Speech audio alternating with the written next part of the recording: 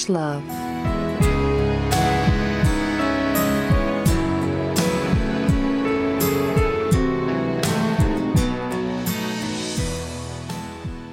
It's episode 12, season 3 of Ravage Love. We're doing Pulp this week, and I have nothing clever to say about that. Hi, Julie.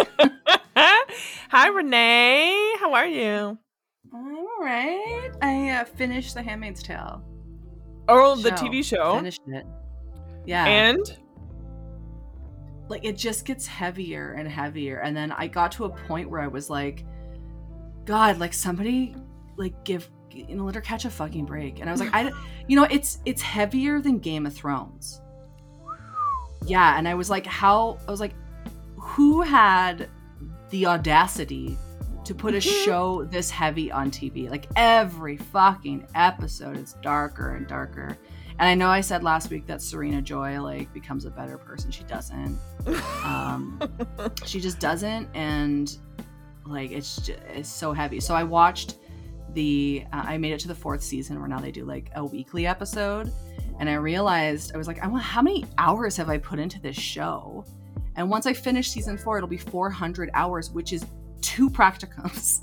Oh my God. Like, because I'm doing 3 practicums right now, and that's more than 2 practicums. That's so much time. And, like, I just can't understand. Like, the source material, the one book is already so dark.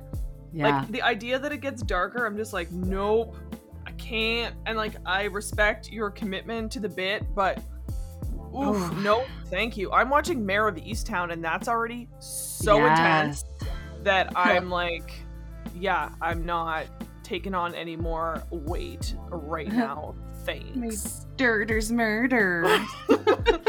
If you are watching Mare of Easttown and you have not seen the bit from SNL about there's murder, you are depriving yourself of the greatest gift you will receive in this pandemic, because it is one of the funniest bits I've ever seen on SNL, but it's also shockingly on point. Oh my God, they're fucking Philly cheesesteaks. I was dead.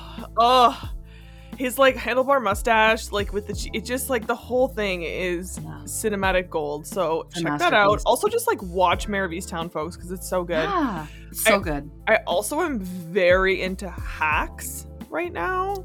You mentioned that, and I was gonna watch it, but then there was a new episode of Handmaid's Tale. Fair. I didn't start it.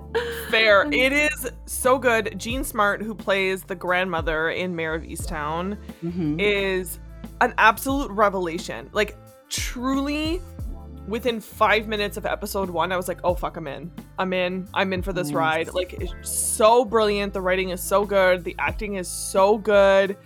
And she has, like, such a great mixture of she's kind of like a Joan Rivers type, but the premise is that she's been at it for a long time, and she's been in Vegas performing for years and years, and she's kind of just getting a little bit hacky, just repeating the same jokes.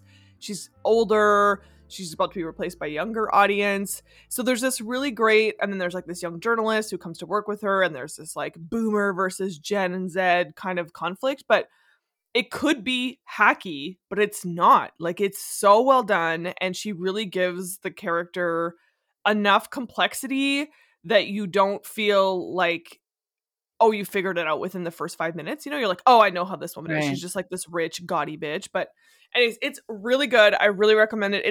It's not, I mean, it's funny as hell, but I mean, it has a little bit of seriousness to it, but, like, it's not motherfucking Offred and her one-eyed friend. Like, no, it's not that level of depressing, because I can't these days. Yeah. I also love seeing like, older women being the main characters of shows. Like, Grace and Frankie fuck me up. I love Grace and Frankie. Hard same. I watched like the 1st and 2nd season twice. I loved it so much. So really excited. I just find that, like, older women, when they're on TV or in movies, they either get, like, they get a supporting role. It's so, it's so rare to see them in a starring role, and that they're not the punchline of it, because, I mean, again, not to get all academic on all y'all, but my background is in feminist gerontology, and I am deeply fascinated by the intersections of age and gender. And for years, when I would lament the ways, like the fact that there's no older women in Hollywood, and I mean, I remember Tina Fey and Amy Poehler one year when they were hosting the Golden Globes saying, like, there's no roles for women over 40 except for Meryl Streep. And it's true. But then people oftentimes would point to Betty White as an example, and she was on that, like, Cleveland something. She was on some show, or Cougar Town or some anyways, there was some show where, like, she basically being old and sexual was like the punchline, and it's like, yeah, but that's not progress. Do you know what I mean? Like, and that's what I love about Grace and Frankie is, like, yeah, they have like a sex toy company at one point, and they have relationships, and they have you know, feelings around aging and like independence and like all this stuff. I love it so much. And so yeah, I agree with you. I feel like if it wasn't for Grace and Frankie, we wouldn't have Hacks, and I think that says a lot. Also, 3 of the writers from Hacks are 3 of the main writers from Broad City. A perfect show. Perfect show. I mean, nothing compares. Truly top shelf comedy. I miss Broad City so much. I feel like it ended at the right point. Like, it made sense for it to end, but still I'm like, I loved Broad City. So that's what I'm doing these days. I really liked Broad City, but then when they do the episode where Alana has seasonal depression and she makes the like sushi fridge into a giant sad lamp to recharge herself, I was like, I feel this so hard. And yeah, actually, I was reading this thing like a couple of years ago about Grace and Frankie where they were going to cancel the show, but Miley Cyrus was such a huge fucking fan that she petitioned, and it got kept on the air. Really? Well, I mean, I don't know how true that is, but I want it. I want to believe it's true. Miley Cyrus. I'm a huge Miley Cyrus fan, and I say this completely earnestly. So I want to believe that story is true because I feel like Miley Cyrus, we will look back on in time and ask ourselves, why did we ever doubt this woman's brilliance and her talent? So get it, Miley Cyrus. Also, she's a smoke show. Big fan. She also has a metal cover album coming out. Do you know this? I had no idea. Yeah, she's doing an album where she's covering like Billy Idol, Metallica, a whole bunch of them. Yeah, I think like Black Sabbath. Oh yeah, and she's got pipes. Her godmother is Dolly Parton. I mean, come on. Yup. Come on now. Oh my god. So yeah, I have one last thing to say about pop culture before we get into it. So my daughter loves Kesha, my eldest daughter, and she particularly is fond of the song "Woman." Oh. Because I'm a motherfucking woman. Yeah, and it's an anthem. And so this week, I don't know why this has been the week she's needed this empowerment. But she's like, can we please listen to Woman? Can we please listen to Woman? And she's like, it's okay that I say a bad word in the song because it's a song. I'm like, yeah, girl, you do you. And so the song finishes and she's like, Mom, play that at my funeral. I was like, I mean, that's my greatest nightmare, but I'll keep it in mind. Like, and you know what? I have this thing where people just always end up telling me the songs they want at their funerals. Like, it's just, I'm the keeper of that knowledge. I am. Elliot's dad wants there to be big speakers during his funeral procession playing Another One Bites the Dust. Oh, okay. Yeah. Elliot wants Woman. You know, what do you want played at your funeral? I mean, I think you know that it's a toss-up between B44 Get Down and Clarence Carter's Strokin'. I'll take either or both. Truly fine by me. I was thinking a little D-Light, but I like these. Oh, D-Light, Groove is in the Heart. I mean, excellent choice. Yeah. Those would be like sort of the top 3. Although if you're going to play D-Light, Groove is in the Heart, I would recommend that you play the... And yeah. This is coming. So, listeners, you might think I'm joking, but Renee will back me up. This is a 100% legitimate, serious commentary. There is a mashup of Groove is in the Heart by D-Light and Orinoco by Enya, and I'm telling you, it fucking slaps. It's so good. Yeah. It's fucking top shelf. So yeah, I would say start with that and then get maybe like on the way out when people are like, you know, just really in their feelings, play a little Strokin' by Clarence Carter. That would be fantastic. Also, if my grandmother happens to still be alive, you know she will sing word for word, and that will really seal the deal for me. So that's the combination. How about yourself, Renee? What would you like me to play? it totally depends on how I die. Do tell. Like, I don't know.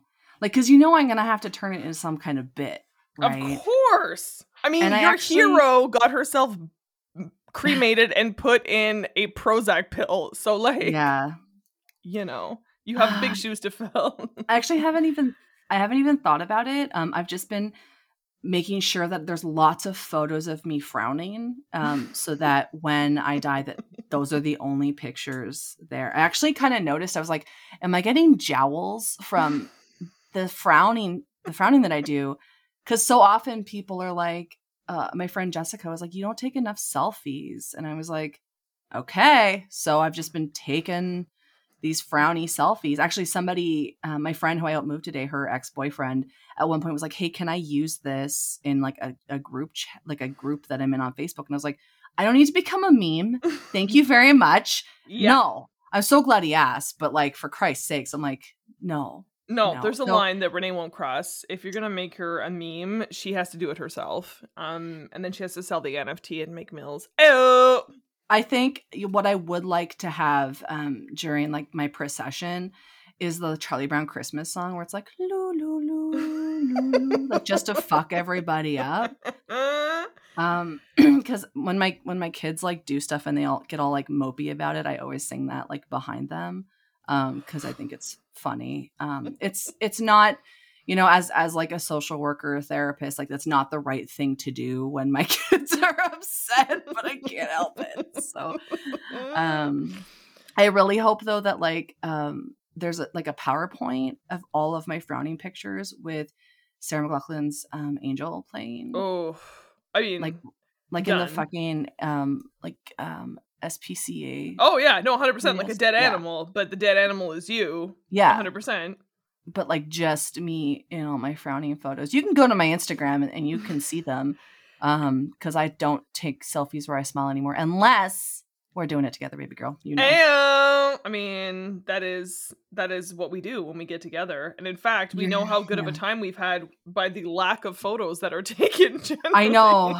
Oh my gosh. Like the last few times I've seen you, I remember one of our visits, I realized like the day before you were leaving, I was like, we haven't taken a picture together. And we took one in like the Joe Fresh section of the Superstore. I think that's our last selfie. We 100% did. Good call. Yeah, we also took one in the aisles of the Value Village because that is truly our home. And I think I was purposely picking out all of the cowboy attire only because I'm forever amused by how Alberta is truly a cliche. And there is so much cowboy regalia at a Value Village in Alberta. It's truly a sight to see. So... yeah, there's a section at my favorite Goodwill just for bolero ties. Oh my god! I own so many bolero ties, so many, and I'm fine with it. If you have bolero ties and you want to send them to me, slide into our DMs on Instagram. I will take them. Well, this is actually a perfect transition because the thing I earnestly love to shop for the most at Value Village and thrift stores is fur.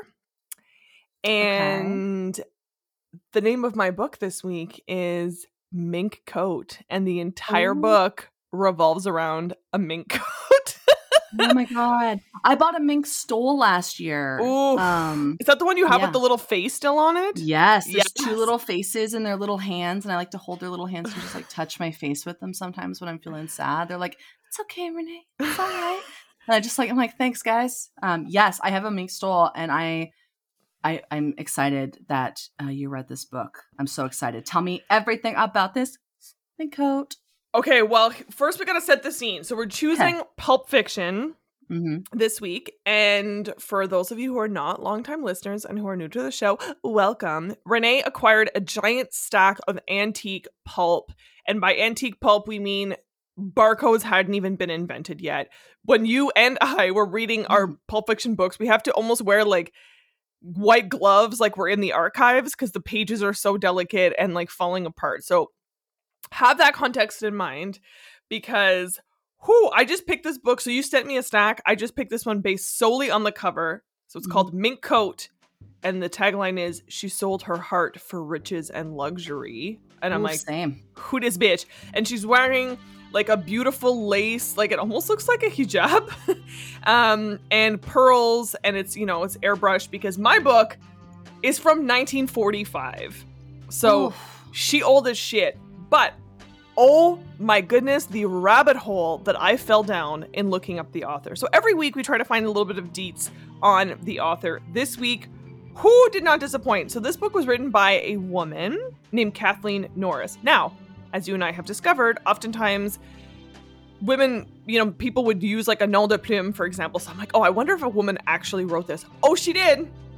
Wow. So she's an American novelist and a newspaper columnist who, for over 50 years in the US, was one of the most widely read and highest paid female writers, which is kind of bananas. She wrote 93 novels.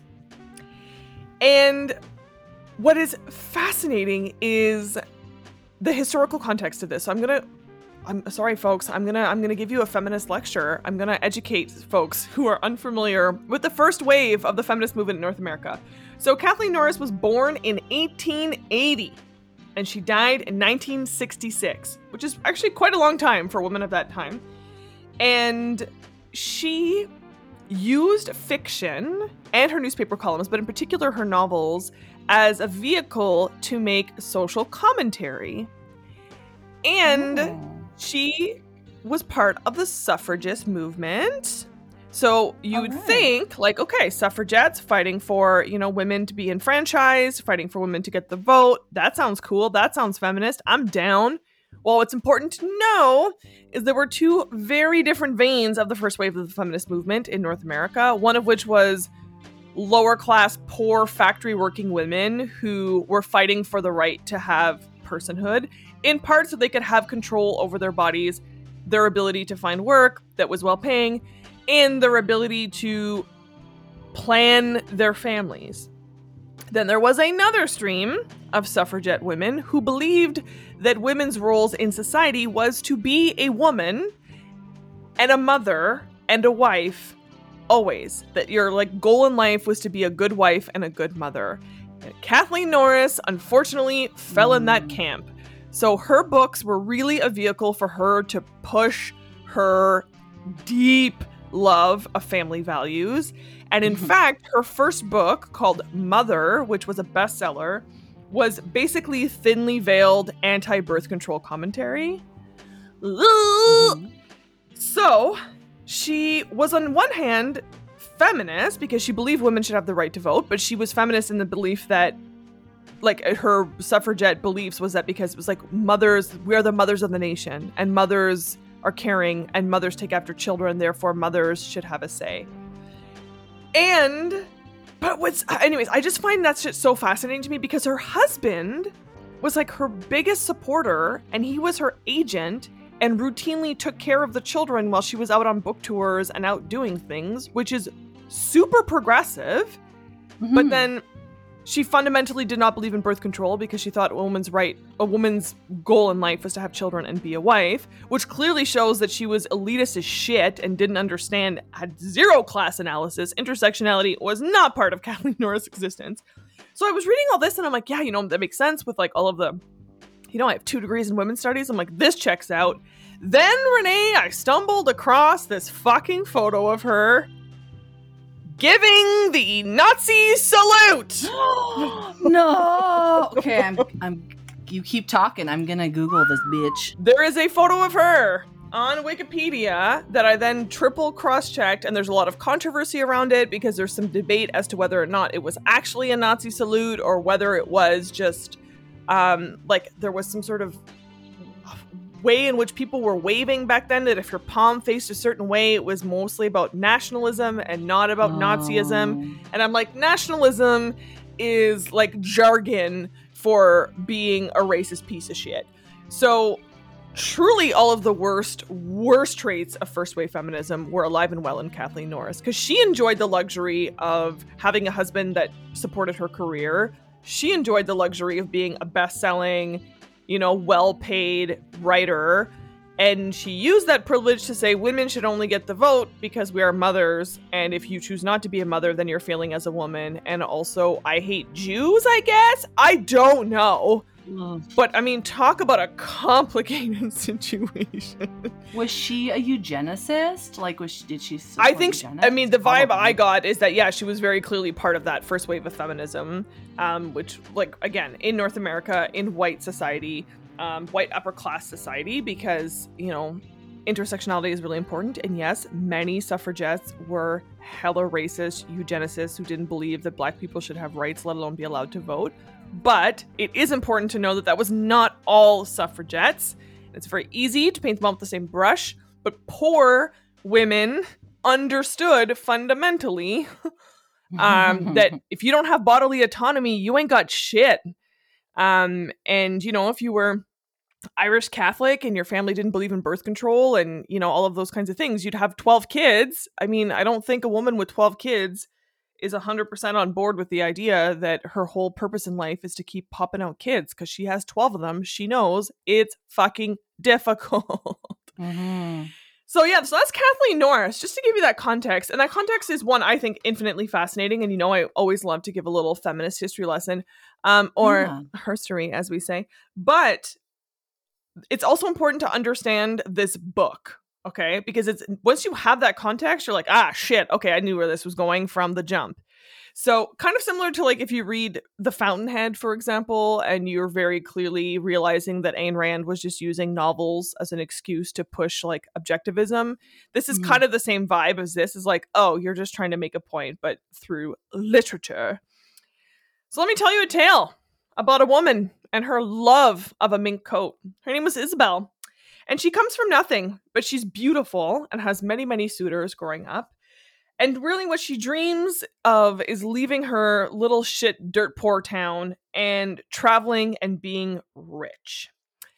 She is the mother of 2 children, and page 1, so just to prove your point about eugenesis 100%, page 1, Renee, literally the first page, she makes a racist comment about how funny it was, but clearly not when her children came out and they were quite dark.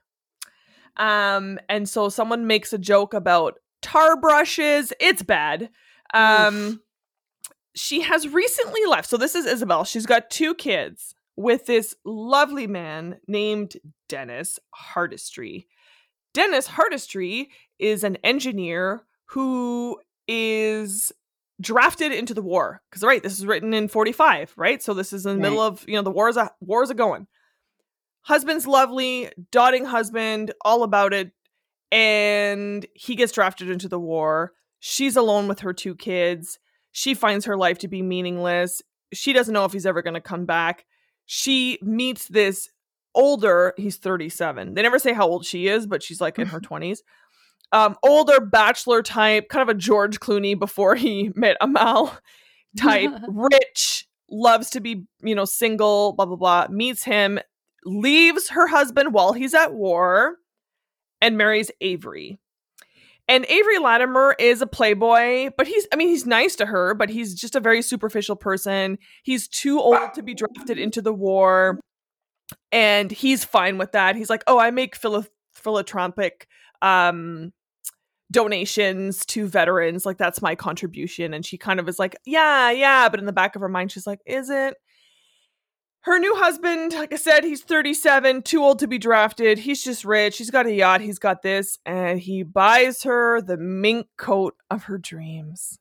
And she is happy for a time, but then very clearly it's obvious that the whole point of this book is to prove that she made a terrible mistake and that she should not have been selfish and prioritized her own joys. She should instead have stayed with her simple but lovely and kind husband, who then comes back from the war to realize his wife left him for someone else and is already married and is so devastated, but agrees to have joint custody, which again, in the 1940s, pretty progressive, right? And he actually wants to see his children as much as possible. So then she starts to miss her kids because she doesn't have them around all the time. Again, Kathleen clearly trying to make a point that if your children are not the center of your life, you are doomed to be miserable.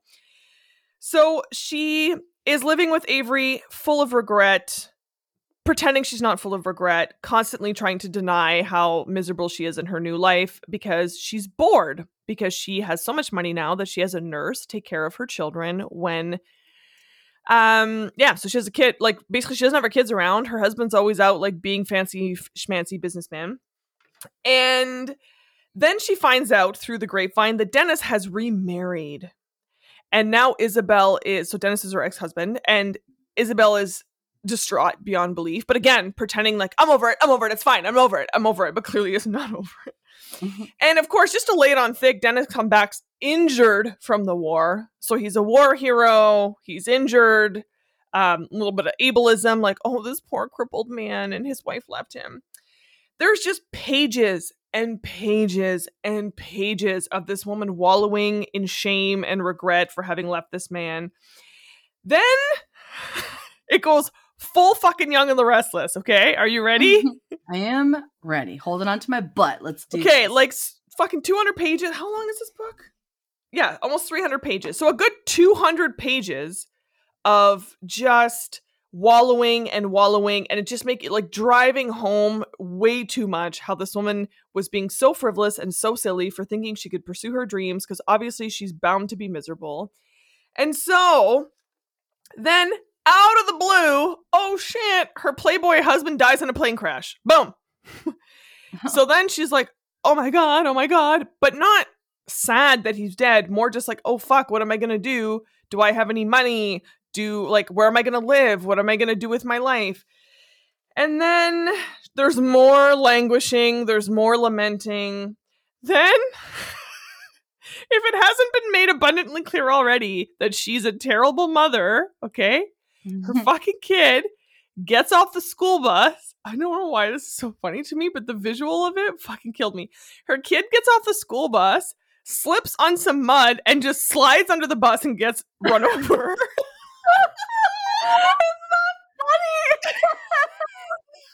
Funny. That's something my stupid kids would do too. Fuck. But also, Kathleen Norris literally threw a kid under a bus. Like to make her point, she lit. I'm like, is this where that fucking idiom comes from? Is like Kathleen Norris being like, you want me to make a point? I'm going to throw this kid under the bus.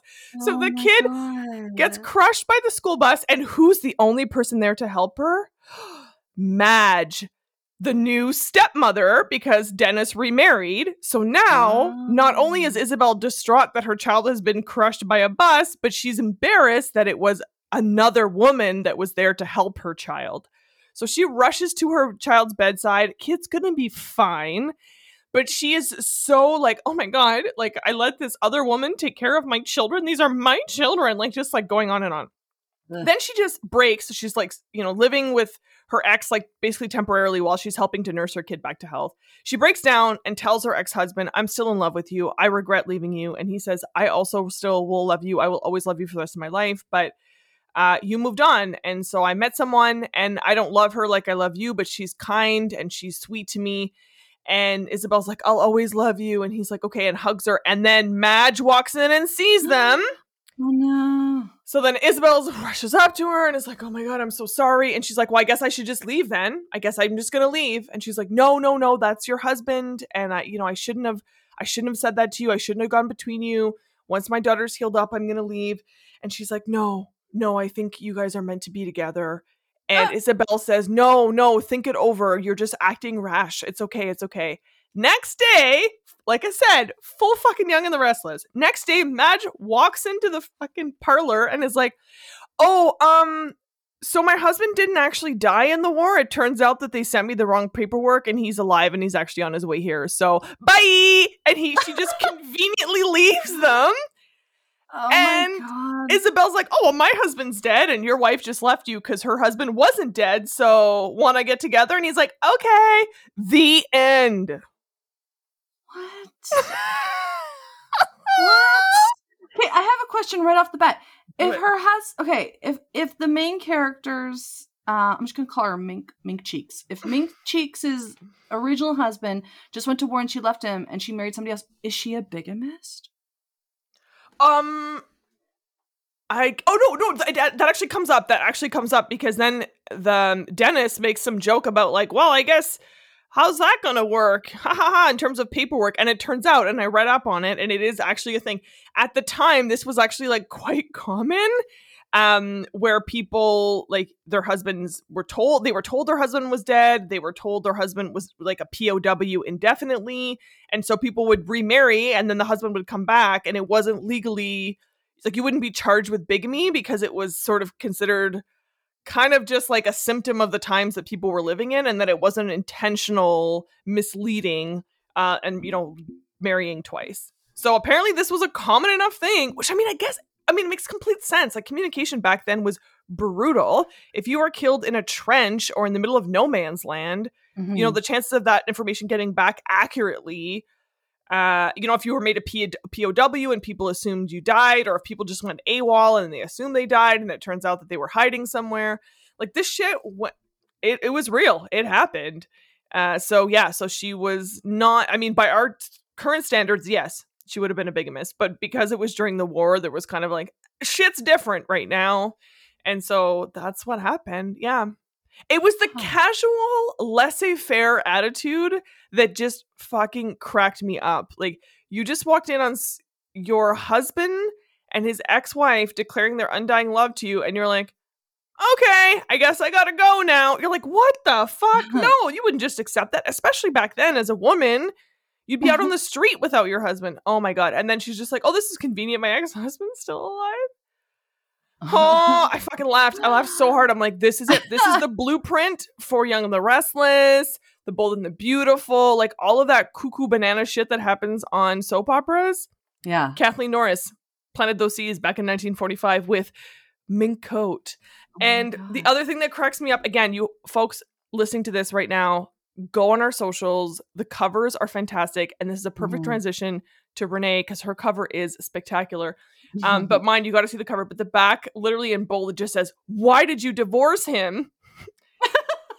Literally, that's it. You're like, I knew it. I knew this was going to be some like horrible, sexist, "Why did you leave your man? He was good to you," kind of shit. Yeah, so that's Mink Coat by Kathleen Norris. When I Googled it, you can find it on eBay. It's a collector's one because I guess she was such a big deal. So tell me, Renee, what did you read? Yeah, before I do, I just, you know, I'm doing like a ton of research right now on Barbara Cartland, who is a very famous romance author. And this reminds me of her and her same opinions. And I think that's so interesting that it's like, at what point did romance authors just change their minds? Like, yes. When did that happen? I don't know, but it's a great question. Yeah. Okay. All right. Well, you know what? We will be back in a few months with all my stay tuned, Barbara folks. Cartland research. Yeah. Stay tuned, folks. We're gonna have a new not segment, I guess, but we're gonna have a new little project that we're starting in the next few weeks that you're gonna want to hold on to your butts because it's gonna be a riot and a half, and it's gonna start with old Babs over there. But tell us about the titty that you read this week, because the only thing I know about your book is the cover, and I'm dying. So I read a book called The Mark of the Moon by Francis Gérard.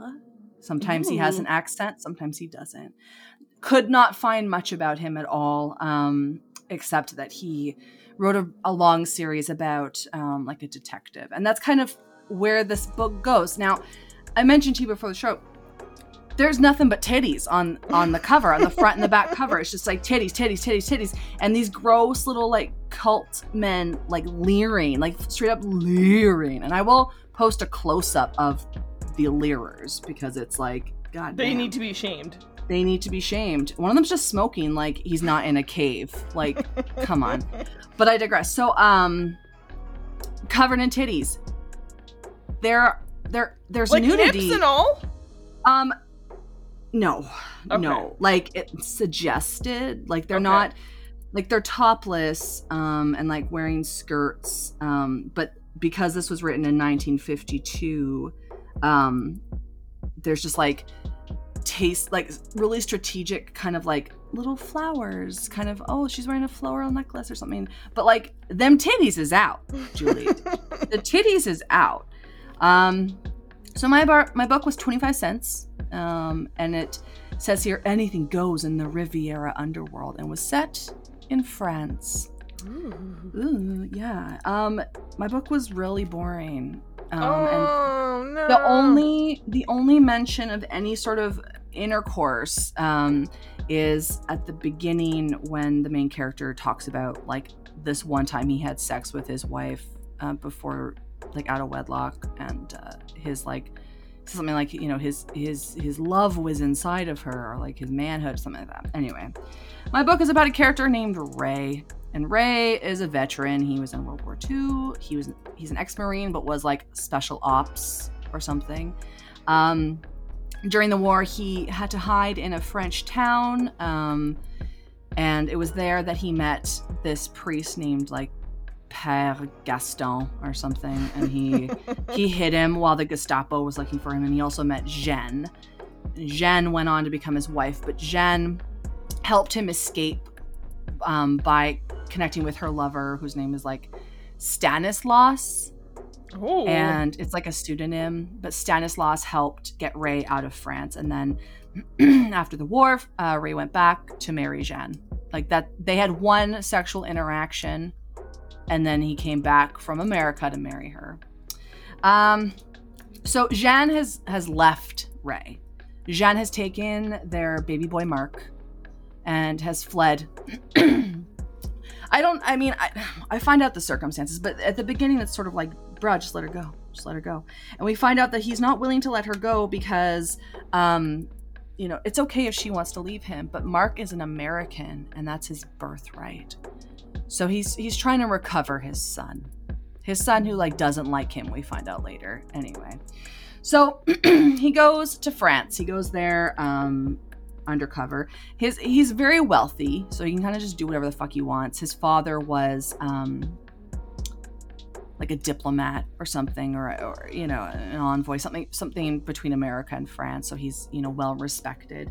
And Ray Hartley goes to France. He buys like a shitty car. He's kind of incognito. He's not dressed in his nice like rich guy clothes. They mention. I kept a tally mark of this because he mentioned berets like multiple times and his espadrille. And like they're constantly referring back to his espadrille because he's like, they couldn't hear me because of my espadrille. Like the whole fucking book, he's like, check out my runners. Like, anyway, so he pulls over to have a cigarette. He smokes like the whole entire book. I don't know how he has the stamina that he does. And this black car kind of like scoots by him and then launches a huge fucking knife at him, but it shatters the car window instead. And he's like, what the fuck? And then the car drives away and he's like, that's fucky. And this guy on a motorcycle pulls up and he's like, oh, that was weird. And he's like, it was weird. But the Ray describes people two ways in this book. They're either so beautiful that he hates them, or they're grotesque. And that's how he describes every single character. So this character that pulls up has a humongous nose, and so he calls him grotesque, but he's just like, oh, that was weird, buddy. And so he heads back, and he ends up in the town, and he goes and he meets the priest, and he's like, do you remember me? And he's like, oh, I remember you as Pierrot. He's like, that was my nom de guerre. And it's like, oh, okay. So he called himself Pierrot. So people know him as Pierrot because of Au clair de la lune. Yeah. Au clair de la lune. Yep, I'm here for it. You want to do that again and I'll give you a beat? Girl, I couldn't hold a tune if it came with a handle. Like, I know my limits. It's fine. Give me a beat. So he meets this priest. The priest kind of like, oh, yeah, no, you're looking for your wife. I haven't seen her. Can you describe her? What does she look like? Does she have any, like, marks or anything? He's like, well, yeah, this is what she looks like. She's really beautiful. She has a crescent-shaped birthmark under her left titty. And he's like, under her left titty, you say? That's so weird because we just found 2 dead girls and they had crescent-shaped burns under their left titties. And he's like, that can't be a coincidence. And it's not Julie because there's a fucking cult in town. So, sorry, my throat's all messed up. Sorry, y'all. So there's a bunch of characters in this. I'm just going to skim through it because it was fucking boring. So there's the slutty woman and the slutty guy. They live in a villa. They found a cave. And because he's a hobbyist archaeologist, he's like, hey, can I go see this cave? And they're like, well, think about it. And there's this other guy that owns a castle. It's called Lightning Castle. And he's like, oh yeah, you should go see the cave. He doesn't go visit the cave until later. And then in the meantime, he ends up just trying to figure out the mystery of where his wife is and his son. And then there's this police inspector who looks like Satan. And he like gaslights him in a big way to be like, I don't think your wife was here. That's really strange. And there's that piece. Meanwhile, he's asking around for the Stanislaus guy and nobody knows where he is. But then he discovers that the black car that like tried to kill him actually belongs to the Spaniard secretary of the chief of police. And you're like, okay, so like the policeman's a bad guy. Which like ACAB. Yeah, exactly. Was not surprised. Then there's this creepy old lady called Mère Crone, like Mother Crone or something. Okay. And she just dresses in like old Victorian clothes. And she's crazy. And they're all like, don't listen to her, she's nuts. And then one day she's like, I have a letter from your wife. And so he goes and he meets her and gives her like all this cash, and he reads this letter, and the wife is like, there is a great evil and we must stop it. You have to get Mark out of here. And then, yes, I left you for Stanislaus and I couldn't stay away, but you need to take our son and go. And he's like, all right, okay. So she's like, you must meet me here at this time, come alone. So he goes, and like, what do you know? She did.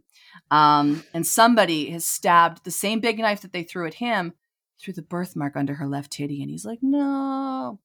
But then he feels a gun on his back. And then there's somebody in the shadows talking to him. And this person like turns out is Stanislaus. And he's like, did you really think that you could keep her away from me? Basically, it turns out he was a shitty dom. He is a shitty dom. Yeah. And he's like, she thought of me as her lover, but I was her master. So she basically just ran back to him because like, she's daddy issues, like she's mentally ill, like I don't know what they decide, they don't explain it. But then it turns out that Stanislaus is actually the chief of police, the guy that looks like the devil.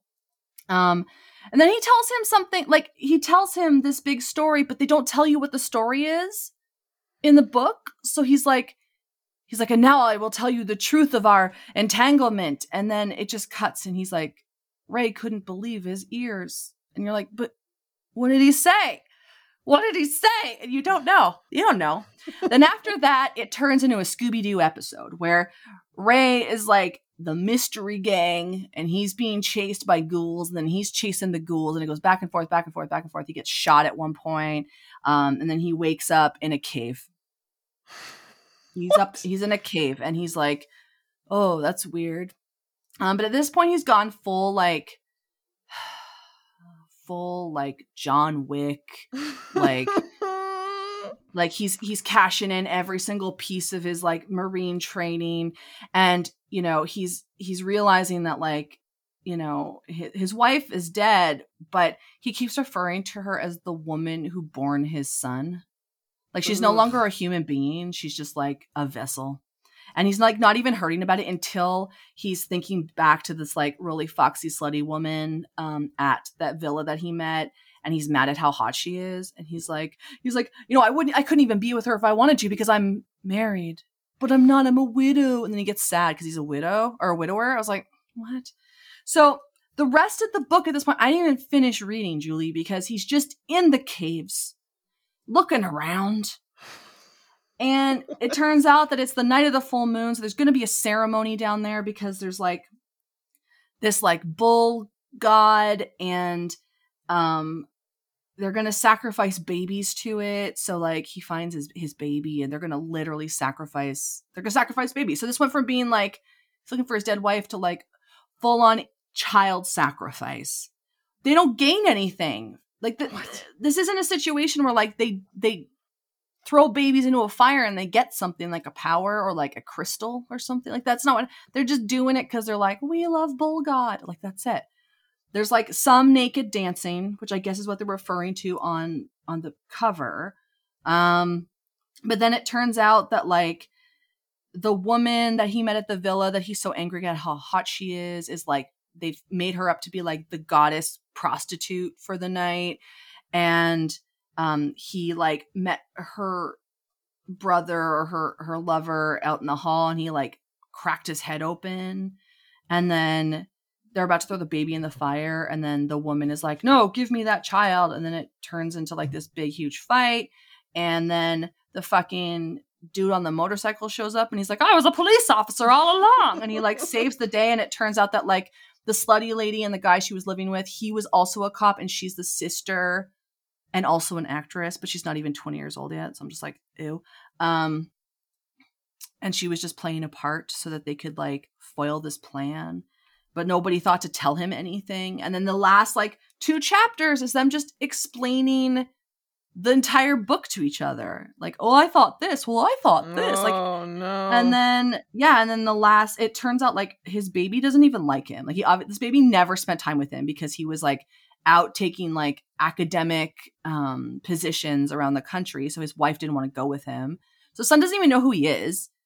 And then the woman who's like not even 20, they make that very clear that she's hot as hell, but not even 20. She's like so taken with this baby that she decides that she and her brother are going to go to America with Ray. And like literally, I don't even know how to describe this book because it's just a man on a mission. It's just a man on a mission. But like I said, there is a part where like his wife dies and it's like, wah, wah, wah, wah, like Kill Bill. And he just becomes John Wick if John Wick was in the mystery gang on Scooby-Doo.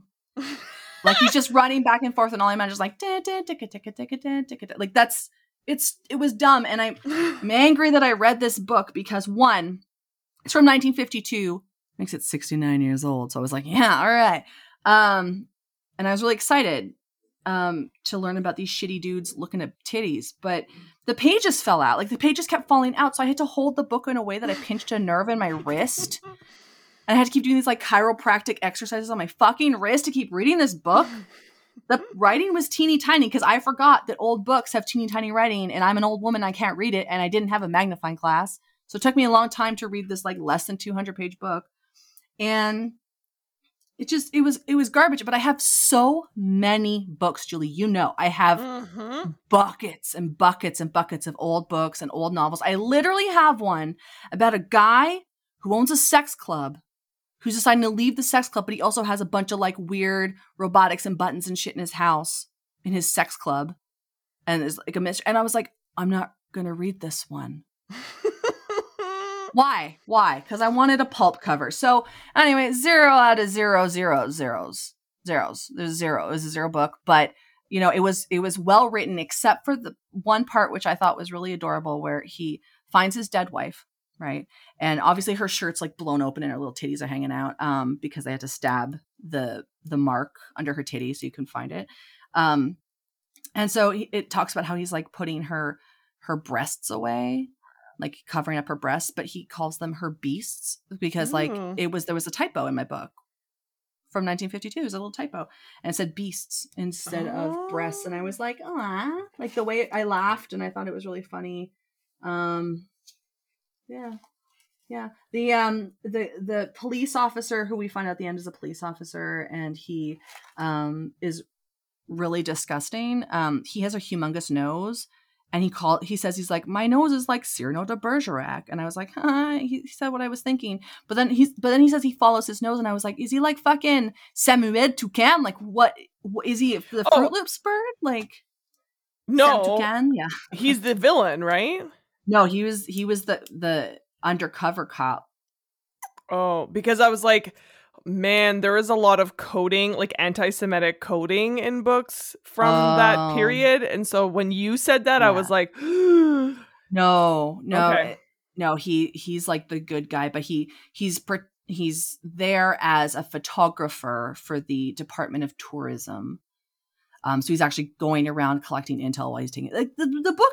The characters were well developed. Like I will give it that. But this is a show about erotica and romance. Yeah. And so I have nothing to share about this book. I did like though that when he meets the super sexy teenager, who he's like so angry at how hot she is. She's wearing like a turquoise bikini. And I thought that was really, really progressive for the early 1950s. But yeah, they describe her as basically just being naked. But I'm like, no, she literally has clothes on. That's just a bikini. I also think she kisses her brother in this. God damn it. Yeah. Anyway, I would not recommend Mark of the Moon unless you are into like old pulp novels. If you like mysteries and you like detective stories and you like things set in the Riviera underworld, this is the book for you. Yeah. Get yourself signed up. But as far as what we look for here on Ravage Love, this was a dud. This was a dud. I mean, there was zero. I would say there's definitely romance in mine, but the reason why I didn't even bother to put it on the scale of 1 to 5 for The Spice is because there was not, like, when I say there was no sex, I mean, there was not even insinuation of sex in any way. It was very clearly chaste romance. So, I mean, it fit the romance category for sure. So I definitely lucked out in that regard. But yeah, I mean, I couldn't even find, like, I'm just going to read a couple pages of just the funny dialogue of like how this woman is constantly having to just beat herself up, like how Kathleen Norris is just really driving home how much of a piece of shit she is for choosing to want a life that doesn't involve being a mom and a wife. So it's not like particularly spicy or anything, but I figured it would be just a kind of insight into the writing, which wasn't terrible, but yeah, like you, it was like this, it could have been a short story. Like nothing really happens. It's so boring. And in my case, it's just like 300 pages of wallowing. So, do you want me to read you a little snippet? Yeah, I guess. Let's do it. Do you have something to read? Did you pick something? I did. It's just from the shitty Dom. That's what I got. Are you gonna do an accent? Oh, Julie, of course I'm doing it. Okay, then start, because I'm not even more, like, I don't even know if I'm going to read my, like, page. It's, like, so weak sauce, and they're American, so I can't even do a funny accent. So hit me up with an accent. Hit me! Okay. Okay, here we go. Once more, the man, Stanislas, was speaking, and Ray forced himself to listen. And you thought you could take Jeanne away from me? I know, it's Quebecois, I know. Sorry. My poor Pierrot. You thought she would be content with what you could give her, you and your Yankee dollars? But she had tasted strong meat. Tell me frankly, did she ever tell you what she had been before you met her? Why, she was honest with me, said Ray, his voice quiet and evened. To what extent? That she had been my mistress? Why, she was honest with me, repeated Ray.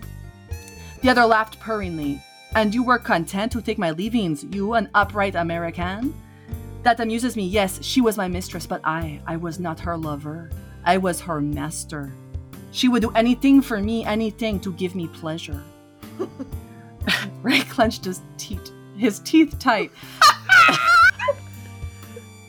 His teeth tight. The truth or no, he would not let the fellow goad him into speech or protest. Sometime in the future, he would get his hands on Stanislas, and then he would make an end of this foulness. But yes, Pierrot, there was nothing she would not do for me. I debauched her, more easily than any of the others. There had been many Pierrot, but yes, many have worn my mark on them. Then it was a burn, commented Ray. But of course, I did it myself with a tiny branding iron. But she didn't flinch, when I pressed it on her. She enjoyed it, Pierrot, because it was I who was doing it. Oh yes, she was diverse in what she did to please me. Even to giving herself to others when I so wished it. Did you not know that? But dozens, my friend. The mother of your son, Pierrot, was steeped in infamy. And across the years and across the miles, that invisible chain which I had put upon your wife drew her back to me. Not all that you could give her, not all that wealth and security, protection and background, all the things she'd never had or never would have with me were enough for you to hold her. She came back, Pierrot, like a dog to its vomit, then came back cringing like a dog to her master. Ray shook the sweat out of his eyes, but he said nothing. Words were of no use to him. The exultant hatred in the other's voice was matched by a deeply implacable purpose in him. She could not have stayed away. She had to come back. She had to come back to that of which I am a priest, and through my priesthood she had to worship, and in that very worship me. And then later, he's like, Ray's like, oh, well, like, were you just really mad that I was able to get her away from you? And he's like, he gets mad, like the bad guy gets mad, and it turns out that like he files his nails into points, which like I could go on a whole other podcast about dudes who do that. And he just starts scratching his face. He's like, like scratching Ray's face. And then Ray's fucking like, did you learn that from your girlfriends? And I was like, oh my God. Anyway. Oh my God. This reads like your book was written when? In the 50s? 52, yeah. Yeah, so your book reads like if Tumblr Doms, like it's the 1952 version of Tumblr Doms who are like, yeah, who don't believe in negotiation or consent or any of those things, who just are like, oh, like, you know, the ones who are like, I'm so goth, and you're like, oh yeah, and they file their fucking nails into points. Like, yes. I know them. I know one who's now a city councilor. But I digress. Yeah, this book was awful. But that was and then it's revealed that it's like it was the police inspector all the time that he was like the bad guy. And I was like, oh damn, I actually didn't see that coming, and it surprised me. I was like, oh my. But yeah, Shitty Dom. That was my book. Like, it should have been called Mark of the Shitty Dom. I'm not going to read you anything, but I am going to, because it's just so boring. Like, there's nothing. But I am going to ask you, have I ever told you the story of when I went to see the Lost Fingers at the Franco-Ontarian Festival and they covered AC/DC? Oh my God. I love the Lost Fingers. Please tell me. Okay, so this is all I'm going to tell people. This is going to be my story instead of reading from my book, because it's just so boring. And if you've ever I remember the story now that I've thought about it. Tell everybody. It's so good. Okay, because I might have already said it on the pod. So no, if I you haven't. Okay, because I'm like, am I that loser that repeats stories? No. But as soon as you pulled out your accent, it just made me think. Now, to be clear, people listening, before I went to university, okay, this is how I talk. Like, legit, this is how I talked. I'm from Northern Ontario. My first language is French. Okay, so like, these are my people. Okay, so there's a band, which if you are not familiar with this band, listeners, get on it. They're called the Lost Fingers. They're from Quebec. I think they're specifically from Montreal, maybe Quebec City. And they're 3 dudes, and they're just like, one of them plays a stand-up bass. I'm trying to remember what they play, but it's all, like, I don't even know how to describe their music, but it's so good. And they have an entire album. Most of their work actually is covers. And they do, like, they're just so funky. You have to look them up. So I had the joy, truly the pleasure of seeing them live. And with the exception of the story I'm about to tell you, it was perfection. Like, I could listen to them all day. They're so fucking talented. But now what's also important, it was at the Franco-Ontarian Festival. I am Franco-Ontarienne. And I went with 2 Francophiles who are Anglophones, okay? So they are like not amongst their own people, but they're trying to appreciate the culture. And they start doing the bass line of da-na-na-na-na-na-na. So people start getting pumped because they're like, oh fuck yes, right? And to be clear, sadly, what I'm about to tell you, sadly the song is not on one of their albums, because I would listen to this shit 500 times a day because it kills me. But they earnestly were singing da-na-na-na-na-na-na, thunder, da-na-na. And like the whole song, and then they were like, thunderstruck, da-na-na-na, thunderstruck, yeah, thunderstruck. Yeah. Okay, one of my friends had to get up and leave because he's like, I'm laughing so hard that some fucking Quebecois person is going to clock me in the face. Like, he was so worried of getting into a scrap because he was just howling. I also remember one of my other friends, I found out that night is deeply afraid of mascots. And I only found that out because in true Quebecois culture, there were inexplicably people in these like elaborate costumes walking around the festival, and a bunch of them look like birds from like a Tim Burton movie. And they would just like come up into the crowd and like look deep into they were actually like extras from Cirque du Soleil. And my friend was just like, nope, and got up and left. And I'm like, oh my God, are you okay? Like, I thought maybe she was triggered. I thought maybe she saw like some abusive person. She's like, I can't look at that bird. So I had one friend leaving because he was like, the music is so funny. It's so funny. And I'm being so offensive. And the other one was just like, get this fucking bird away from me. And so I'm just standing alone in a field being like, thunder.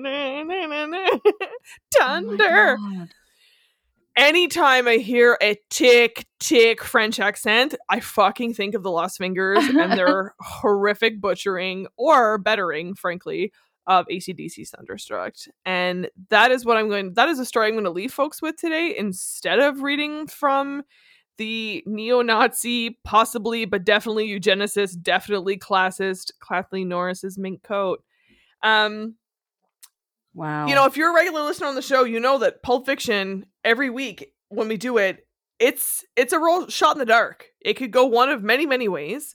But we went there this week, and this is definitely the oldest book I've read for the podcast. Like 1945, that shit's fucking old as shit. Yeah. Old mine as was definitely shit. the oldest I've read too, so. Next week we're kicking it contemporary. We're hitting the skies. Oh my gosh. Pepper is not a fan of us She hates traveling. flying. She hates flying. Yeah, sorry. Well, She heard the noted. skies, and she's like, no. Yeah. Next week we're reading about pilots. And I'm very excited because I haven't chosen my book yet, and I feel like there's so many angles we could choose. It could be like a pilot fucking a flight attendant. It could be like the Mile High Club. There's like so many possible angles we could choose from. But the reason why we chose this is because we are being told that soon the world is going to reopen again in Canada. People are getting vaccinated.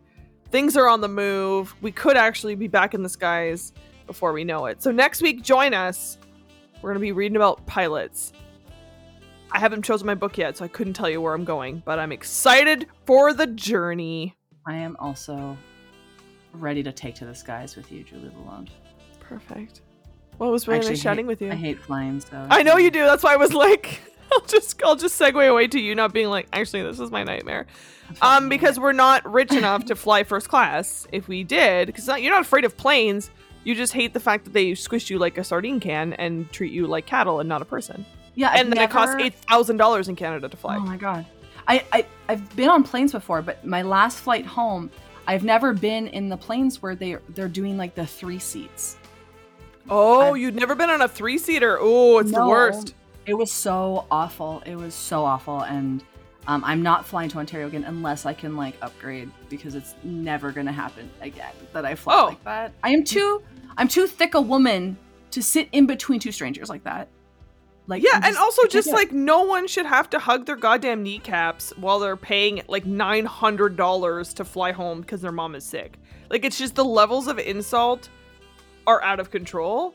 Yeah. And it just, it's awful. So we're going to pretend that we are bougie and that we enjoy taking to the skies. I am someone who prior to the pandemic used to fly at least once a week. So I have many tales that I can share, and I will really fact check the accuracy of these fucking books, because if they make it seem like flying is glamorous but they don't make it clear that they're flying first class, it's a bucket of fucking lies. Okay, a bucket of lies. Yeah, well, you know what, here's to seeing you in first class next week. Chin chin, darling. Do you want to sing us out? Absolutely.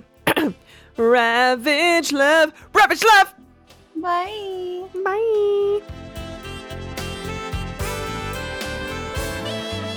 Artwork for the podcast was created by Karen McKnight. Special thanks to Press Start to Join for production assistance. For gaming and tech news, search Press Start to Join, or on social media at PS2J Show. Connect with us online at Ravage Love on Instagram and by email at ravagelove.podcast@gmail.com.